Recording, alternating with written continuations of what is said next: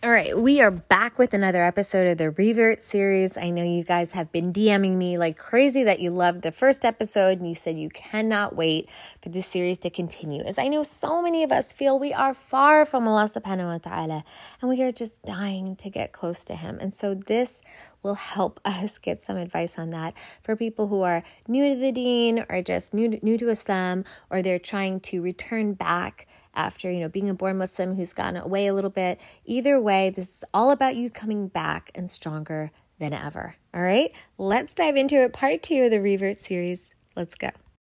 Hello, assalamu alaikum. Welcome to the Mindful Muslim Speak podcast. I'm your host, Mindful Muslima. I hope you are having an amazing summer. And I know that so many new sisters have joined us this summer and are listening as they have a little bit of time off. And we love that you are connecting with us. And I just want to say a formal welcome to any new sisters who are here. Thank you so much. We are so excited to have you as part of the Mindful Muslima family. And thank you so much for all of you who are just our loyal, long-time listeners who I know you guys message me all the time. We have cute little chats on Instagram. We talk in consultation conversations. So many of you are part of our courses and our classes in our school and just love all of our resources, downloading them like crazy. We have a ton more coming up in the upcoming year, and we are just having a lot of fun with our sisters on Thrive Muslima with all of our amazing events. Thank you so much to all the women who have been putting those together tirelessly, and all the women who are showing up time and time again and engaging in those events and socials and just experiences, and just love connecting with all of you guys regularly on there. It feels like family. It feels like home. And that's what we're all about here, bringing women together who are like-minded to grow and thrive together, right? We're not into hating. We're not into women hate and stuff like that. We don't pressure each other. We don't judge. This is a place for you to come and grow and thrive and feel accepted no matter where you are in your deen, no matter where you are in your level with yourself. You are good with us. We are here for you, all right? Part 2, today we're going to cover learning advice on learning prayers and Quran and Arabic and stuff like that. That's usually something really hard for people. So being a person who has spent 2 decades of time working with women who struggle with these types of things, I'm going to give you some practical tips today, because I know a lot of women are like, where should I go? What should I do? What do you suggest, sis? I get DMs all the time. So I'm hoping that after I make this podcast, I can refer women to this podcast to get more tips as reverts, just the entire series as a huge support. All right. So number 1 tip I have about learning is, and it's going to seem basic, but it is the Quran and Sunnah to say this. It is by our deen to say this. The best way to learn, first of all, is to make the intention with Allah privately and to keep renewing it.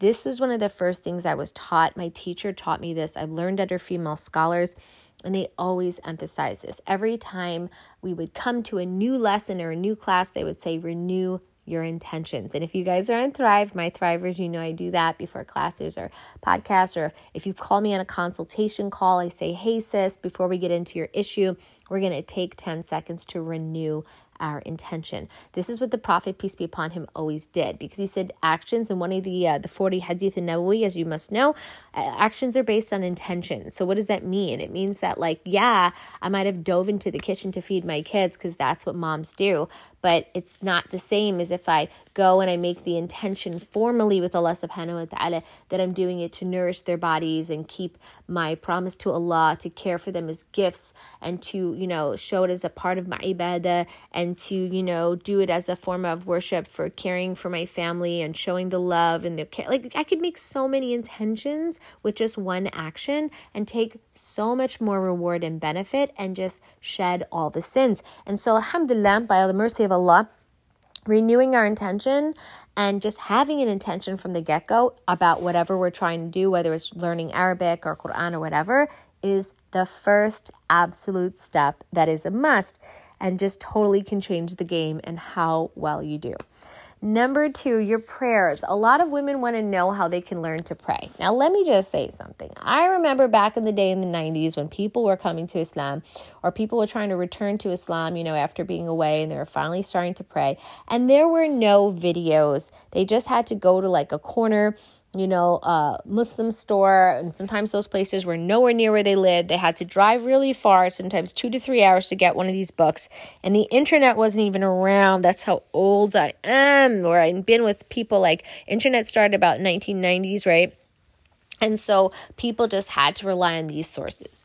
Ladies, now they have YouTube videos and books and friends and mosques and groups and Facebook groups. And you guys have so much. And honestly, I think one of the best ones, and I think I sourced it from IERA, IERA as the acronym. They have something on YouTube for praying, and that's the one that I often refer to Women in Thrive about. But there's so many videos on how to do it, and you could just honestly follow along. I always suggest having a book is better, so you can hold a cute little book.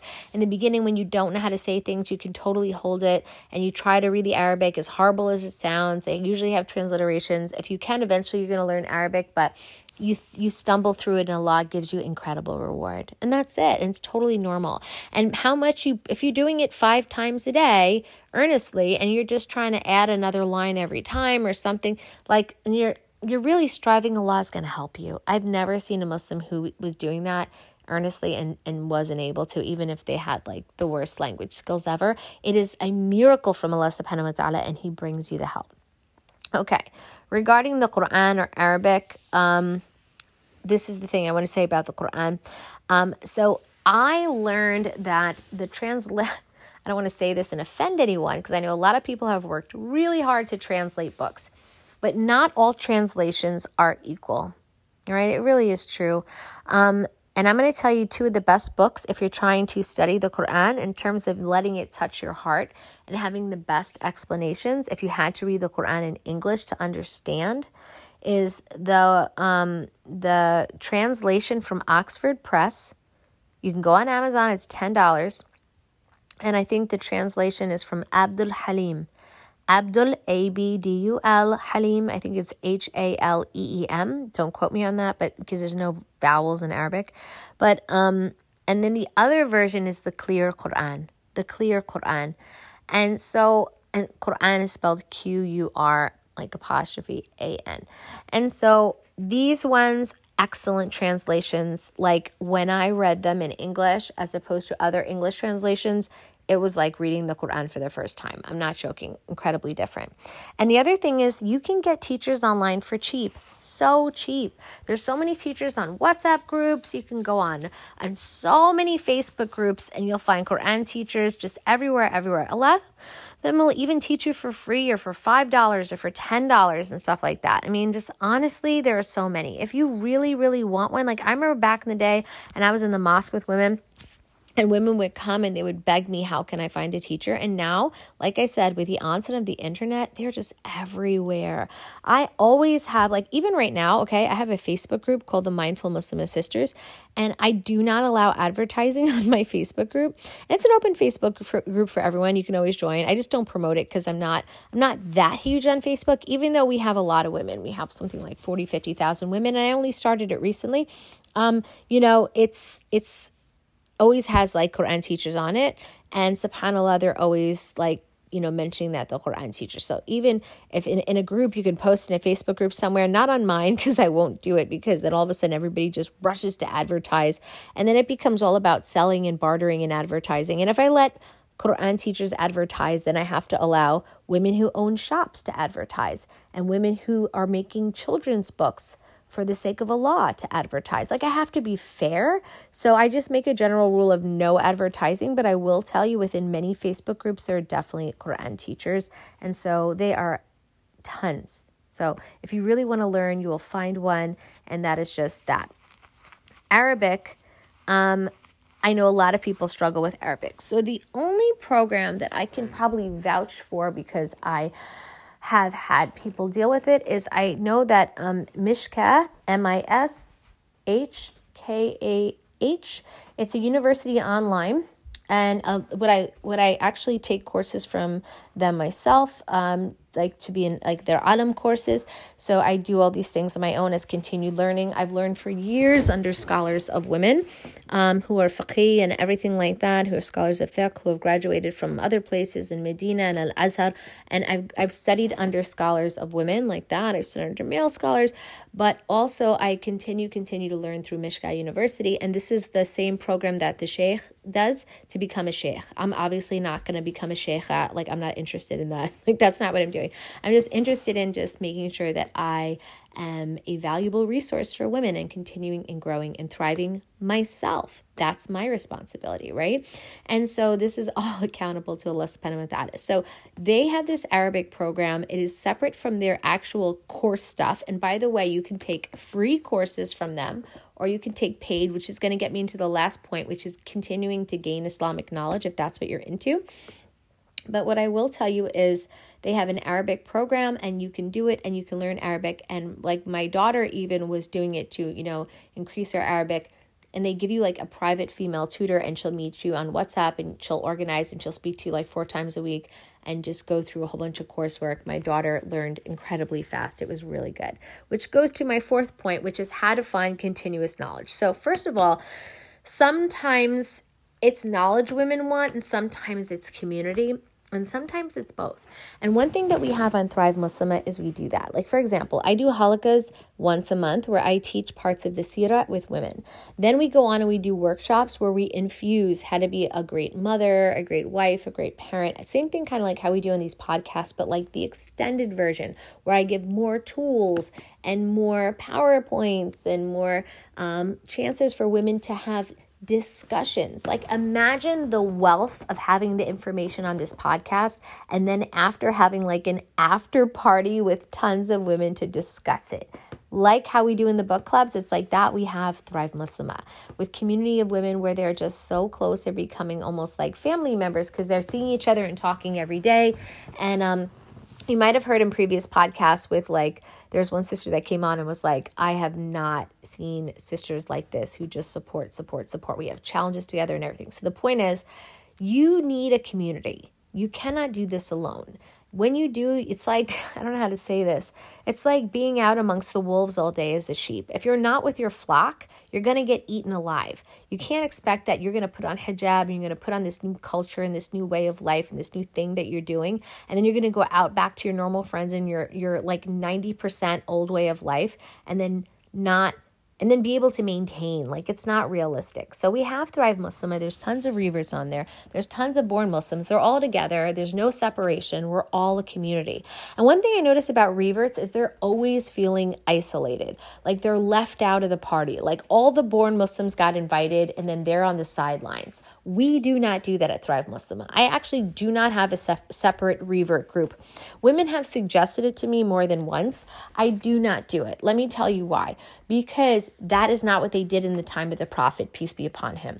People became Muslim and they dove into the community. They became enveloped by the community and integrated right away. And as soon as I create a separate group for women, they're going to struggle. So instead of doing that, I do have resources for those women. I have them connect with me in private conversations and get more support. I have them share some of their experiences in certain resource type environments with workshops and things, but I never want them to feel completely isolated and feel like they have to only be with their own and they don't fit in, because I don't want to exacerbate that feeling that already exists that they're different, because I feel like that is just the cancer that's in our community that makes them feel separate. So at Thrive Muslimah, you are with all the other women. We are all sisters struggling no matter where you are and where you are in your Islam or your life. Okay.